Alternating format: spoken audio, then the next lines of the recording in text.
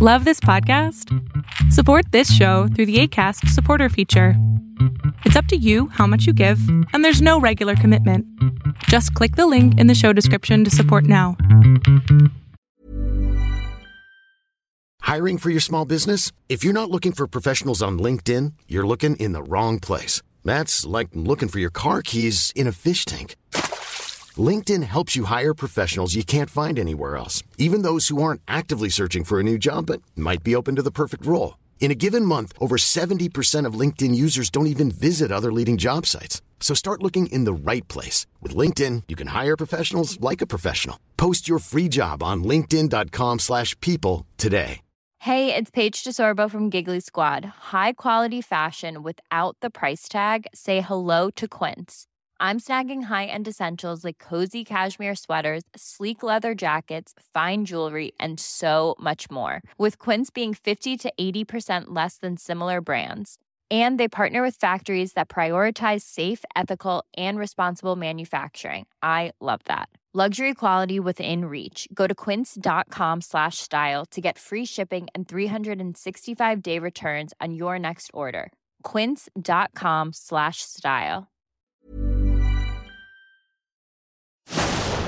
Fiction, science fiction, horror, fantasy, crime, LGBT, thriller. You have now entered the House of Mystery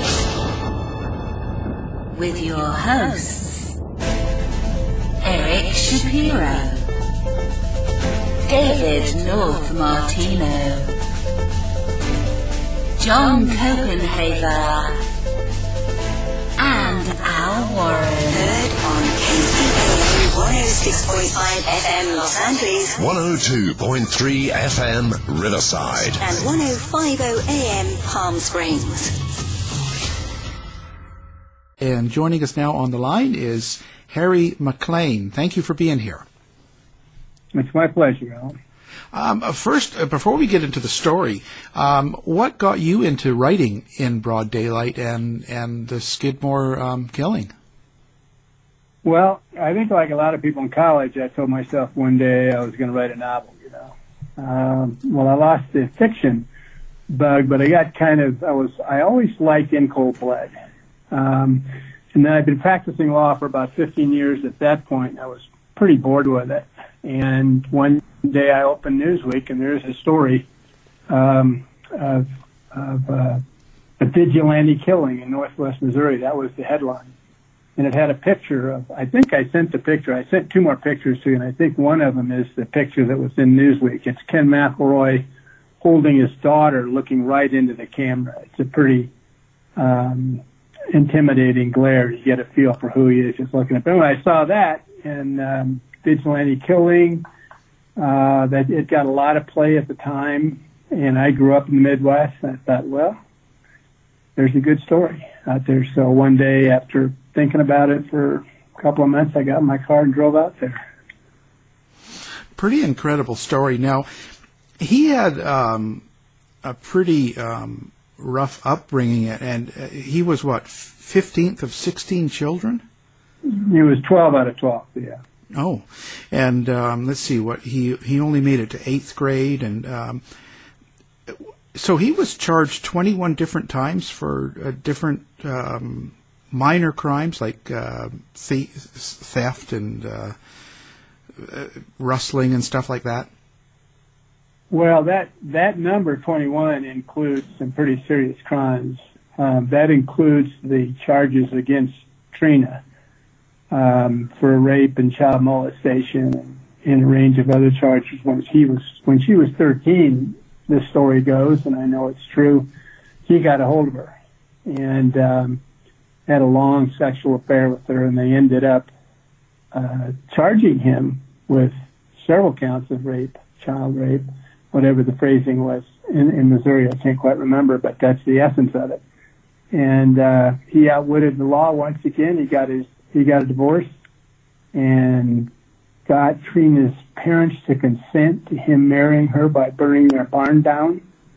And then told the DA, my client's married to the witness, to the victim witness, and she's renouncing the whole story. So he got away with that. But there's a lot of serious assault charges in there too.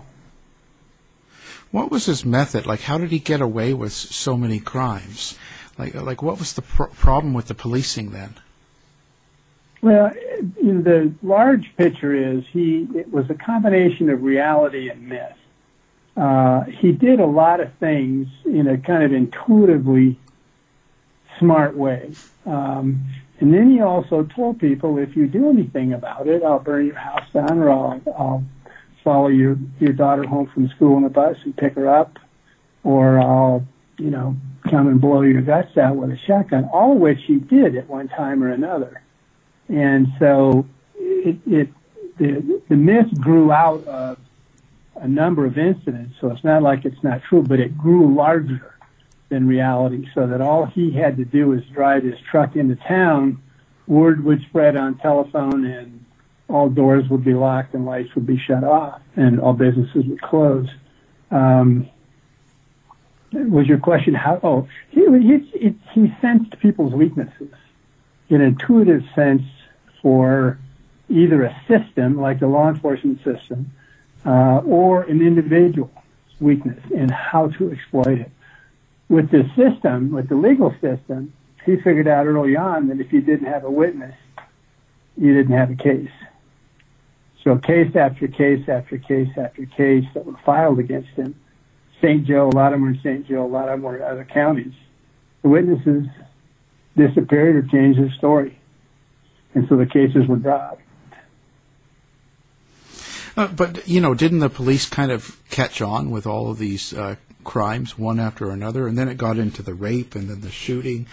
Weren't they kind of watching him, or weren't they trying to get him? Well, they were scared of him, too, most of them. I tracked two situations where county sheriff's deputies were driving into Skidmore when it came over the radio that he was in town, and they turned around and left. There was one cop that would stand up to him. He was a state patrolman, Corporal Richard Stratton, and he stood right up to McElroy, toe to toe. They pulled guns on each other. It's a long story.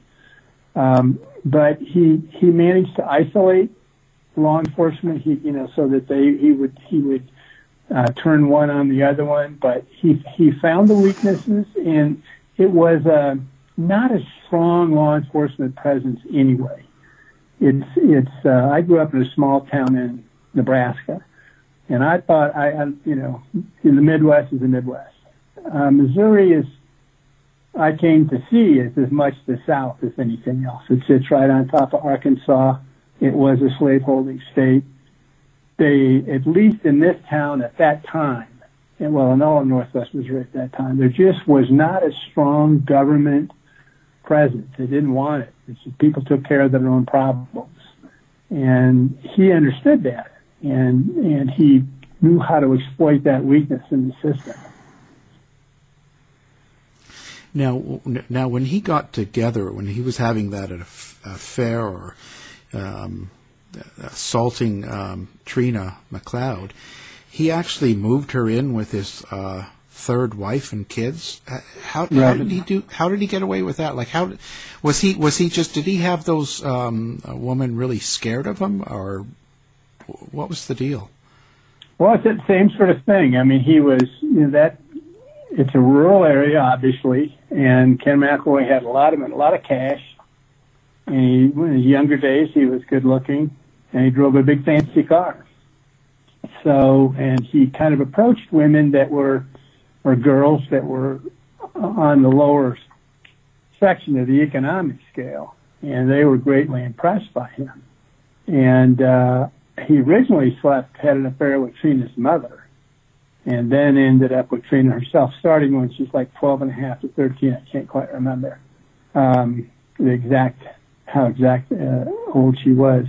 But so he had this power, he had this respect. When he walked into a bar, the place went silent.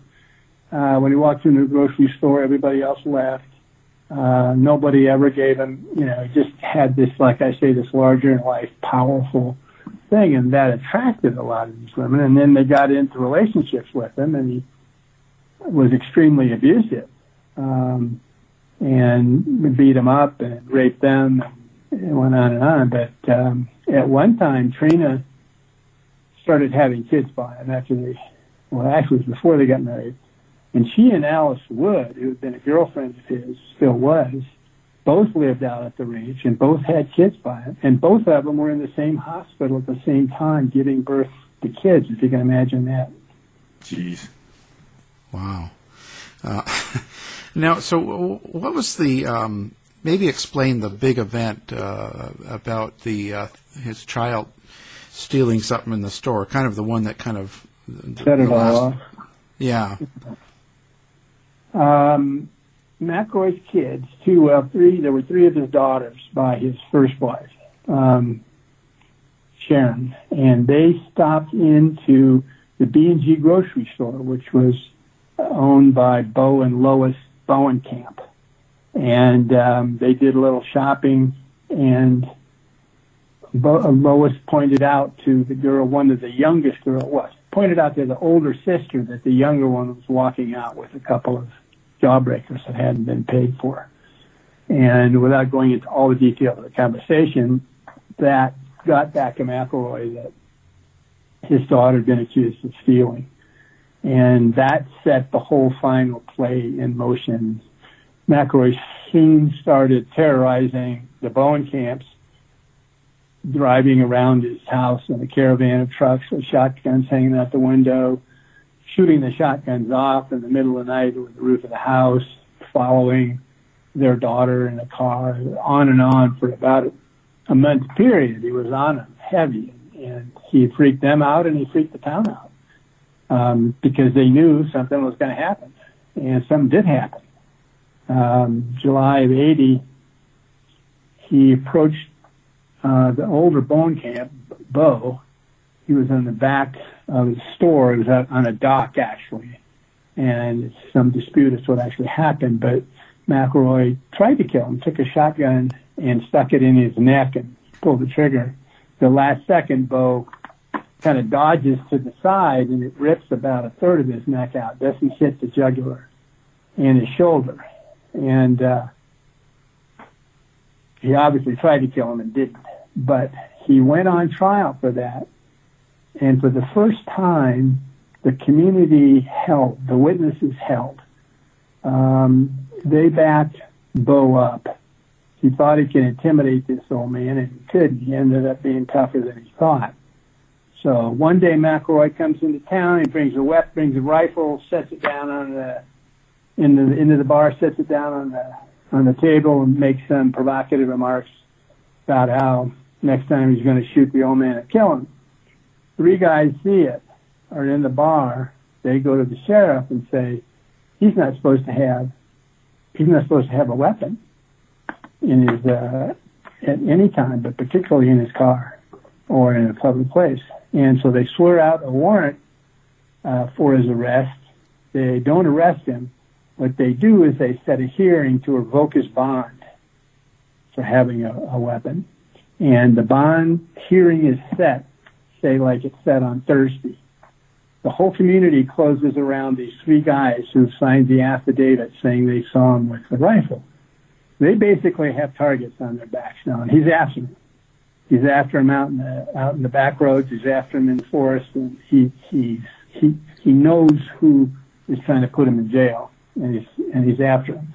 So the whole community, for once, backs up these people. In the past, if somebody got in trouble with McElroy, they would just hightail it out of it, because if they came to the defense of the person, McElroy would be on them. In this case, they got together in kind of a group reflex, and they. You want me to tell the story of what actually happened that day?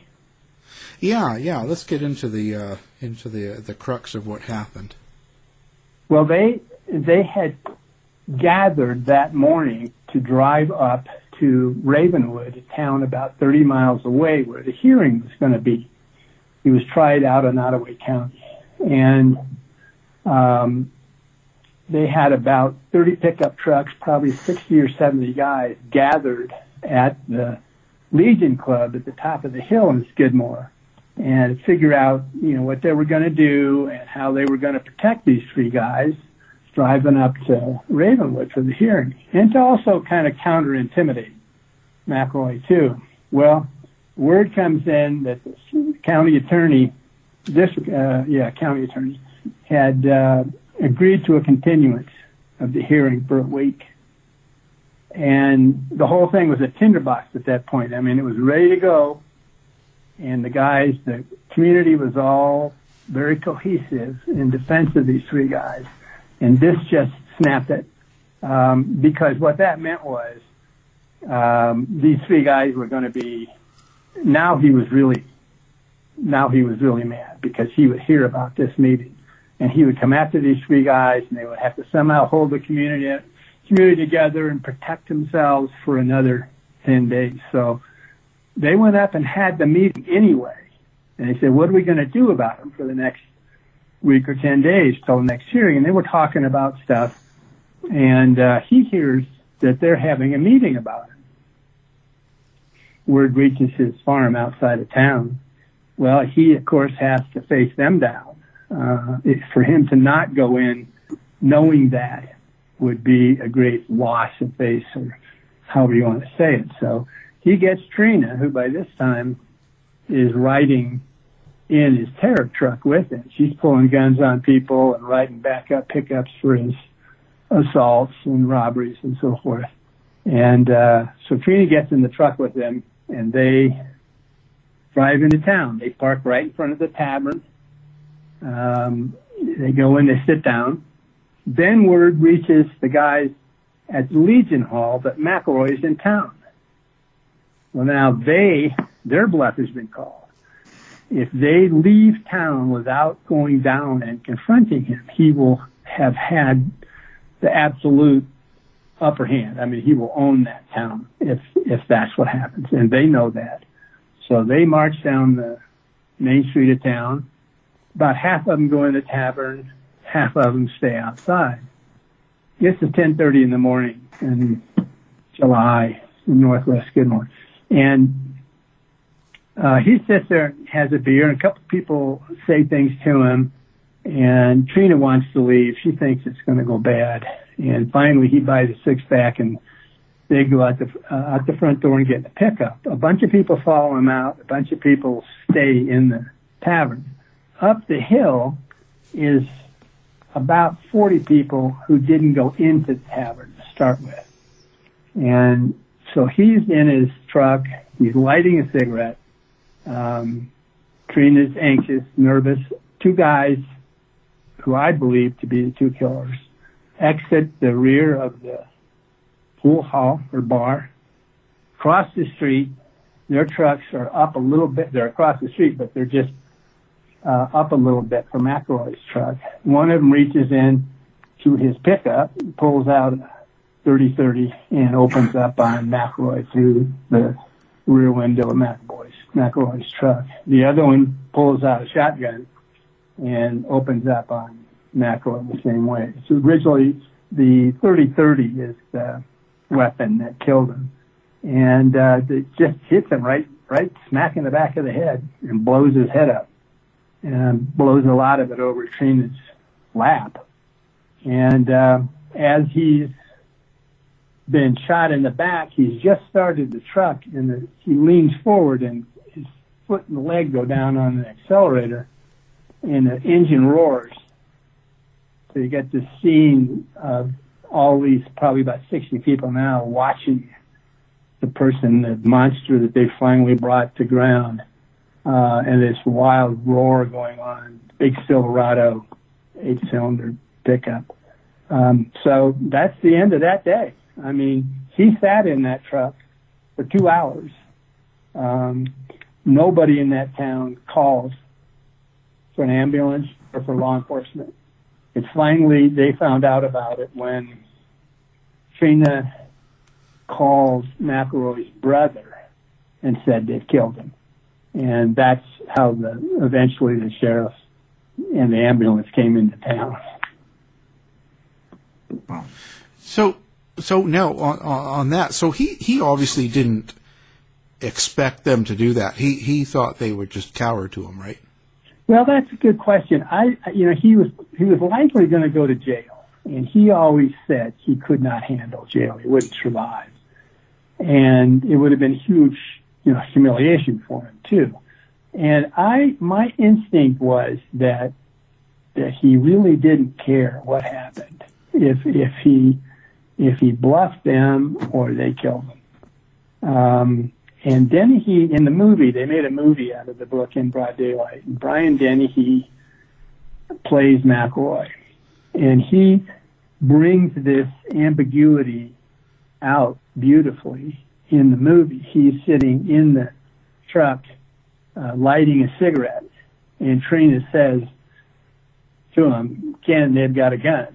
And he goes on lighting the cigarette as if he didn't know what was going to happen. And so the way I always saw it and the way Dennehy played it was that, all right, I don't think you've got the guts to do it. And if you do, so what? I'm 50 years old. I can't get young girls anymore. I can't go through the woods hunting coons, so let's get it over with. And I wanted to ask you about the movie, too. I know it's a semi-fictionalized movie. They refer to the main character as, I believe, Len Rowan in that movie. Yeah. Did they change the names of that because they were worried about being sued by his family, or was that just to avoid the overall issue of having to pay his estate or anything for using his name? Yeah, no, it was all weird to me. I mean, that's the L.A. world. And they came up with a fictional name for the town. There's no legal basis to do that. Mm-hmm. They had fictional names for all the characters in there. And if you're a public figure, you're subject to being, in works of art, portrayed in works of art. And they didn't. So for some reason, everybody's names changed all the way through it. And they had a scene at the beginning. So he's holding one of the girls in his lap, and they're doing Itsy Bitsy Spider or something, which was just a creation of the guy, of the screenwriter.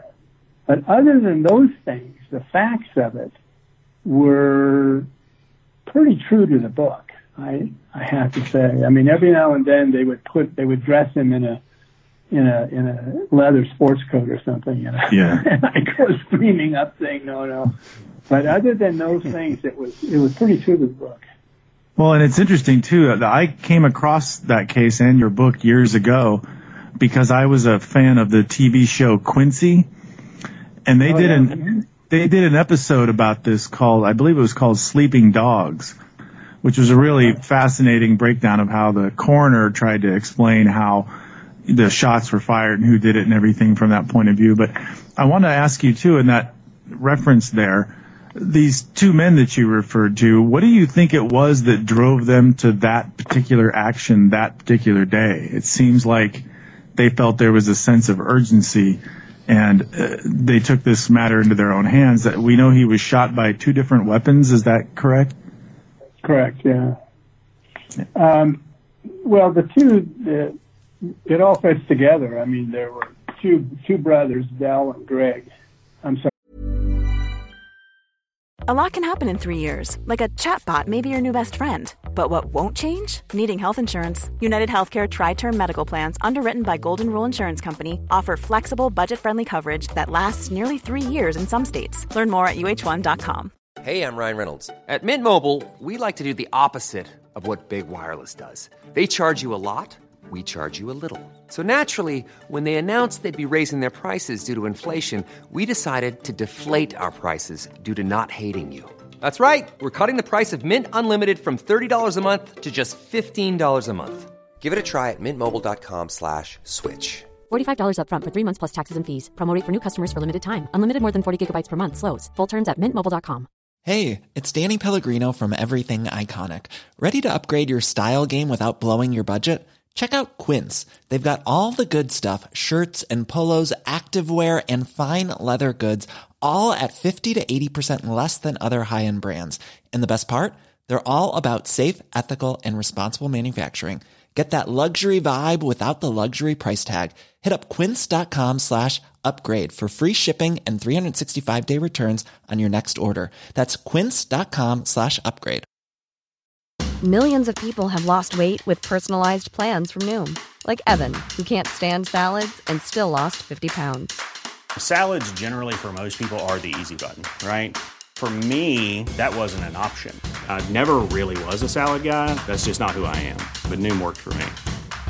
Get your personalized plan today at Noom.com. Real Noom user compensated to provide their story. In 4 weeks, the typical Noom user can expect to lose 1 to 2 pounds per week. Individual results may vary. All right. One of the brothers, Del Clement, and another fellow who were ranchers on the north side of town. Ranchers are not farmers. They're horse people and they're cowboys. And they kind of look down on the farmers. I don't want to say that's too simplistic, but and the two brothers, Del in particular, was a hothead. And McElroy, they were running the tavern. They owned the tavern at that time. Okay. And when McElroy came into town, it closed down. So they were losing money on that. He had also allegedly, and I don't have an eyewitness to this, had threatened their horses out at the ranch, threatened to shoot them. All he had to do was take offense on something. He think you insulted him, a member of his family, and the Reign of Terror started. So he was kind of trying to provoke them out on the ranch. And so the morning it happened, Del, who I believe was the primary shooter, was serving beer behind the bar. And it's my belief he was drinking. He was an alcoholic. That he just lost it when he saw McElroy leave the tavern with Trina. He just thought, we can't keep this stuff up. I mean, I don't think he thought very hard about it, but it was kind of an emotional reaction, Well, yeah, because she was still in the car right next to him, so. Yeah, it was like, this son of a bitch has got to die, He's got to die, and I'm going to blow his brains out. He walked out, walked across the street to his car, and he just started blowing his brains out. And this is a big thing, a big distinction that always really bothered the town and bothers me too, actually, is that they called it a vigilante act, a town killing. It was not a town killing. Mm-hmm. I mean, it was not a group decision to kill McElroy. Yeah. It was a couple guys just losing it under the stress and alcohol. Now, I'm curious. We know that he was shot by 2 different weapons. No one's ever been charged with this. Were the police not able to narrow down those weapons to specific individuals, or how did that play out? Well, the weapons were never identified. They just know the 2 different weapons from okay. And the shell casings that they did find. What was the rest of your question? I'm sorry. I was just curious how that played out with the investigation, that they weren't able to identify the particular guns that were used, then it would be difficult to narrow down specific individuals. Yeah, I mean, the problem they had was with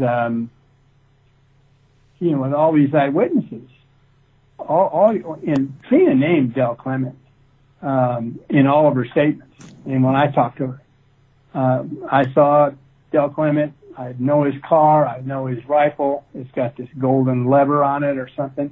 And I know who it was. She swore to that. But prosecutor always felt they needed one more person. So, you got 60 witnesses, right? 60 of them come up and identify him. Well, the truth of it, and not all of them saw him. Some stayed in. I'd say there's 45 that actually saw the shooting. And they, over a period of 3 years, they had a county grand jury, a state grand jury, and a federal grand jury down in Kansas City. And they brought these dirt farmers down there and put them under oath. And said, what'd you see? Nothing. And without somebody, everybody, the minute I got to town on the side, I came to understand who the killers were. There was never any real debate about that. There were some crazy theories that the mob out of Kansas City came up there, but they were all just silly. But everybody knew who they were, but you had to get a witness to come and swear under oath that these guys were on the guns and did the firing. And in spite of law enforcement's best efforts, including the FBI, they were never able to break a witness. They did, but then the witness recanted that, and so he was worthless. But other than that, they never got solid sworn eyewitness testimony as who the killers were, in spite of all those witnesses. And did either of those two suspects ever comment on this directly? Well, not directly. I mean, they would deny it. Mm-hmm. They would make a statement of denial. I never had anything to do with it, that sort of stuff. Yeah. But they never gave any sort of public statement or. And I went out to their ranch one day. They were having a rodeo, and I watched Del Clement walk off to a barn at some point, and I followed him, and into the barn and said, "Oh, Del, and I said, I'm here about the story, and I didn't want to even say McElroy's name. He turned around, he's a short guy, and says, maybe it's time for you to leave the ranch. And I said, well, I'm not trying to figure out who did it or anything. I just want to have a talk with you because I know part of the overall, the community and all that stuff. And he reached for a rifle on the wall and said, maybe you didn't hear me. It's time for you to leave. So I said, okay, Del, I'm leaving. And turned around and walked across this field. And I swear to God, I was waiting for the sound of a crack and slug. I mean, not really, but yeah, really. I mean, because he's done it already, and he's very impulsive, and he's a drunk. So that's as close to Ira as I ever came to ask him what his involvement was. Well, I can see why you stopped there. So yeah, wise choice. How was the rest of the town toward you when you were out there and writing the story? Very hostile in the beginning, because they'd had magazine writers, private detectives, FBI, TV producers, all over that town. I got there about a year after it happened. And they felt that the privacy had been invaded, they'd been misrepresented. In any event, they were hostile to anybody that they didn't know. And so I had doors slammed in my face. I had shotguns pulled on me, like Del and another person, separate incident. My tires were slashed. It was very aggressive. And they're not sophisticated people. They're farmers. They're high school graduates. And I think they mistakenly believed that if they shut up, they could kill the story.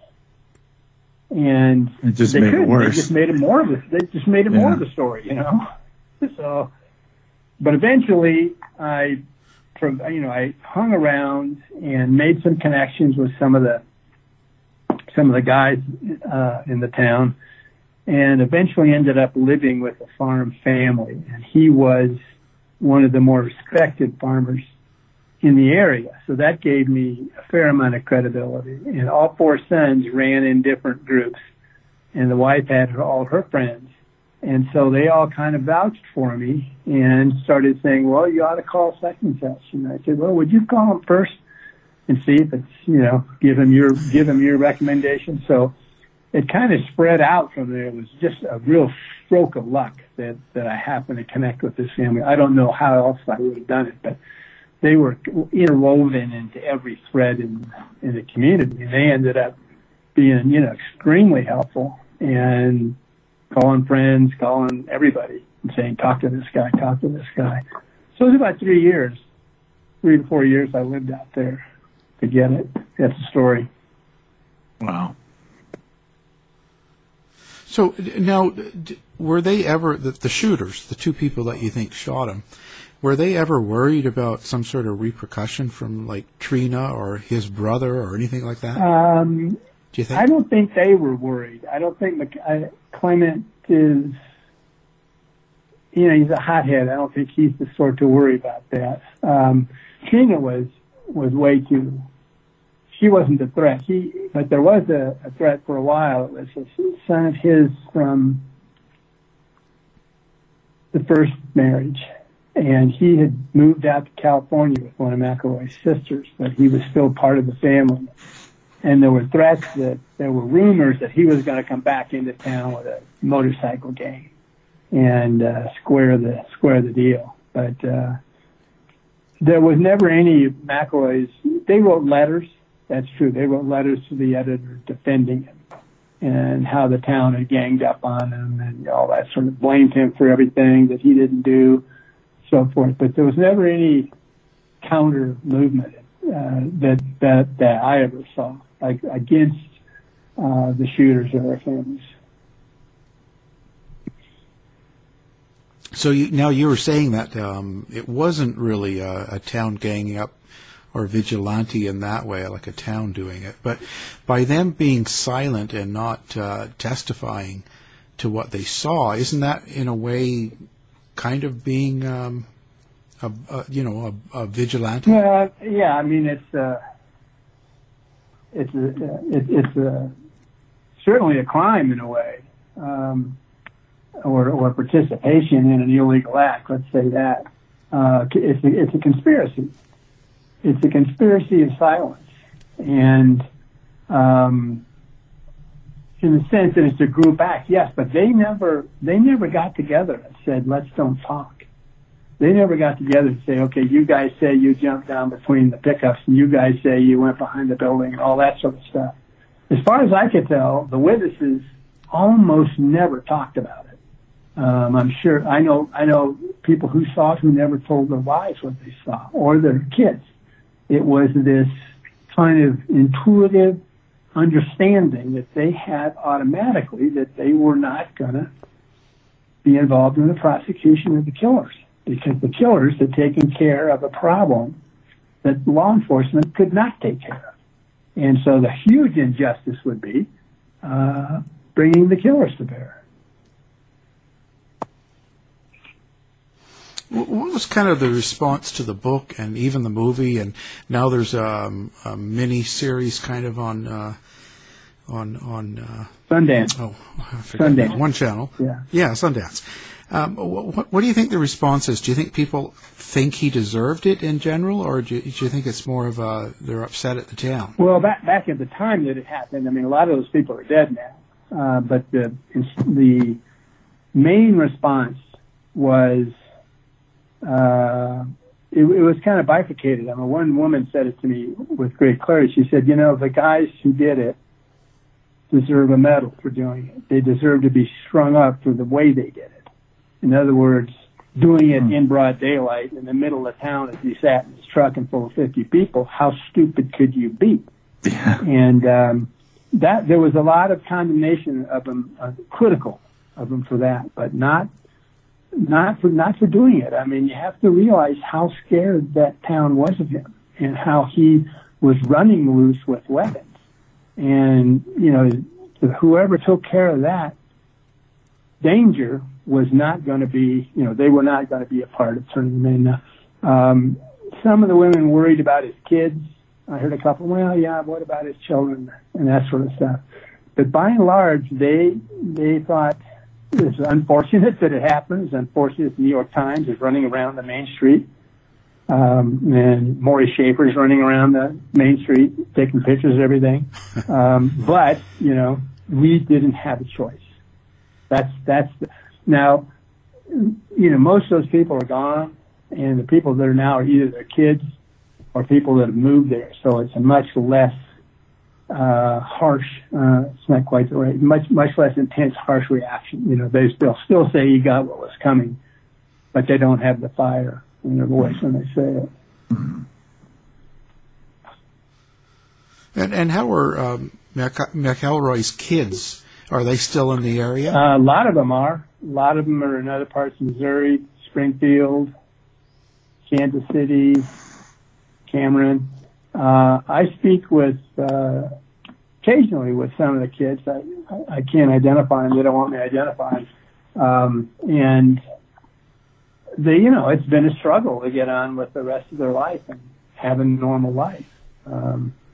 And the boy, Juarez McElroy, son of Alice Wood, who was one of the two women living out at the ranch when McElroy was killed. He went pretty bad.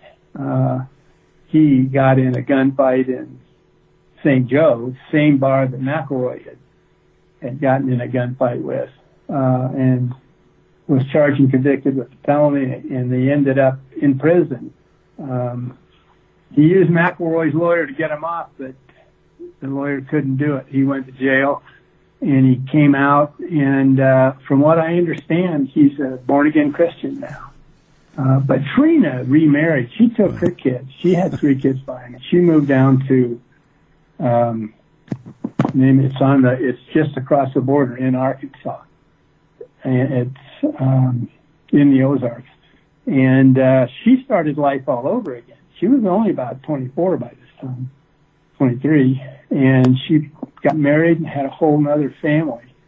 And really seemed to pull out of it, as amazing as that might be to see. But, you know, a lot of these kids just keep their heads down. They don't want people to know, particularly that they're McElroy. Yeah. Oh, yeah. Now, was that lawyer really that good, that Richard McFadden? Was he really that good, or was it just kind of portrayed? Well, his record showed that he was. Now, of course, he didn't get him off on that last one. The witness held, Bowenkamp held, but he was right up on the line. I mean, he knew exactly what he could do and what he couldn't do and be ethically correct. And he hired a lot of private detectives and sent them out into the countryside. And lo and behold, they came back a week later with 2 witnesses saying they'd seen McElroy 100 miles away when this crime was committed. And or witnesses just didn't show up, as I was saying. They just went away. And but he kind of got he was able to create another side to a lot of these. And I think whether he knew the truth or where these witnesses were coming from, and I don't know. I'm sure he said, "Don't tell me, just tell me your story." But he was a country lawyer with a kind of a charm, I have to say. He was really looking forward to, at one point Trina sued the town for wrongful death. And he was really jacked up over that because he thought it would be a trial. There'd be a trial, and the point of the trial was going to be who killed, because she sued the Clements and the town. And it would have been it would have been like O.J. I mean, it had all the elements. Now, it didn't have a celebrity, but the story was so compelling. It had been picked up by all the major networks. Well, I think he even picked out a new suit for himself. And Trina decided to settle for $40,000. It was really hard for him to accept. Wow. Yeah, she just wanted out of it. She was moving out of it by then. And I think she was down in Arkansas, and maybe she'd met this guy. And she just, the thrall that McElroy held her in, it had evaporated by then. And because she was 12 years old, 12 to 13, and she wasn't really formed by that point. And he, had control and power over her as she grew into adulthood. And she was starting to shake it off, and she started to think, do I want to spend, the next 5 years as McElroy's widow, and going through all these movies and books and all that sort of stuff. So she just pulled back, I think, from the whole thing, and McFadden said, well, I'll get you $40,000. She said, okay. So what do you hope people come away with when they read the book? Well, it's an interesting question because you always wonder how much of your subjectivity influences what you're writing. And I started off, I have to say, pretty early on with a kind of a working hypothesis that it wasn't that he had it coming, but the town generally felt that it had no choice. the other side of that hypothesis, that the legal system had completely abandoned them. It wasn't controlling. I mean, if I'd have found evidence contrary to that, I would have varied it. But all I found was evidence that kind of confirmed that. So, in that sense, the book is fairly sympathetic to the town. It doesn't say McElroy had it and they were right and killing him and all that sort of stuff. But it does tell their story, and a huge part of the story is the reign of terror he put on them. So, and I would get challenged. I mean, it was either on Oprah or Larry King. One of them said, or I think it was Larry King said, well, I don't think murder outside the law is ever right. And I said to him, what if it was your 12-year-old daughter and he was following home on the school bus and taken down to St. Joe and checking into a motel for 4 or 5 hours? How would you feel then, Larry? The self-righteousness of people who judge the town does annoy me, because they're doing it without, they're kind of self-righteous. They're kind of enjoying finding someone who they can condemn for something. I mean, it really is a situation where you have to be in their shoes. So to get back to the question, it's like, I think to me as the author, the more, I don't want to say confused, but the more people question the legal system and how it breaks down and how people can take advantage of it, and morally when it is right, if it's ever right, to take the law outside of it. Those sorts of questions, if you can stimulate people to think about that and wonder what they would do in that situation, from an author's point of view, that's what's satisfying. Wow. So now, do you have a website that people can find you on, or do you not do that? Yeah. No, I have a website. It's Harry MacLean. It's MacLean .com. Perfect. Now I've got that book and the other books, and all the information's up there. Fantastic. We'll have that on our website as well as your book, so people listening can just do one click and pick up the book. Again, our guest has been the author of In Broad Daylight, Harry MacLean. Thank you for being here. Thanks for having me. I appreciate it. Thanks, Harry. To find out more about our show, guests, or to listen to past shows from our archive, please go to www.houseofmysteryradio.com. The mission has been completed. The end. By George, he's got it. It is the end. I'll say it. If you're lying to me, I'll be back. This has been a production of Something Weird Media.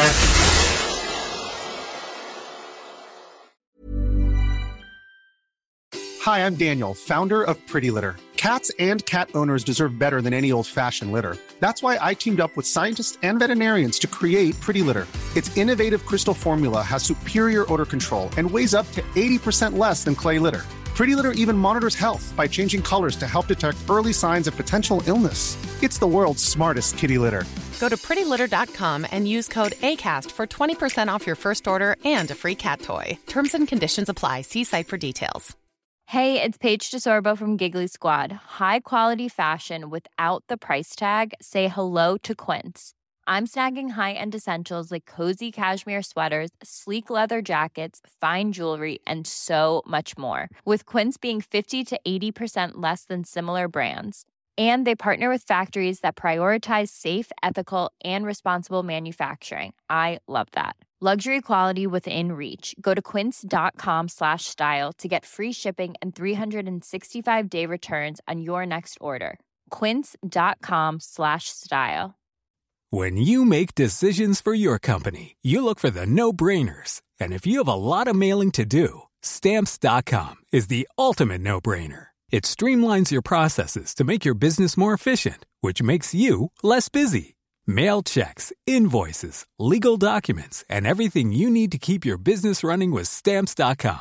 Seamlessly connect with every major marketplace and shopping cart. Schedule package pickups and see your cheapest and fastest shipping options from different carriers. With rates up to 89% off USPS and UPS rates. And with the Stamps.com mobile app, you can take care of mailing and shipping wherever you are. Make the same no-brainer decision as over 1 million other businesses with Stamps.com. Sign up with code PROGRAM for a 4-week trial, plus free postage and a free digital scale. No long-term commitments or contracts.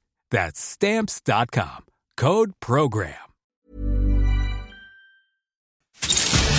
You've been listening to the House of Mystery radio show. To find out more about our guests, hosts, or shows, go to www.houseofmystery.com.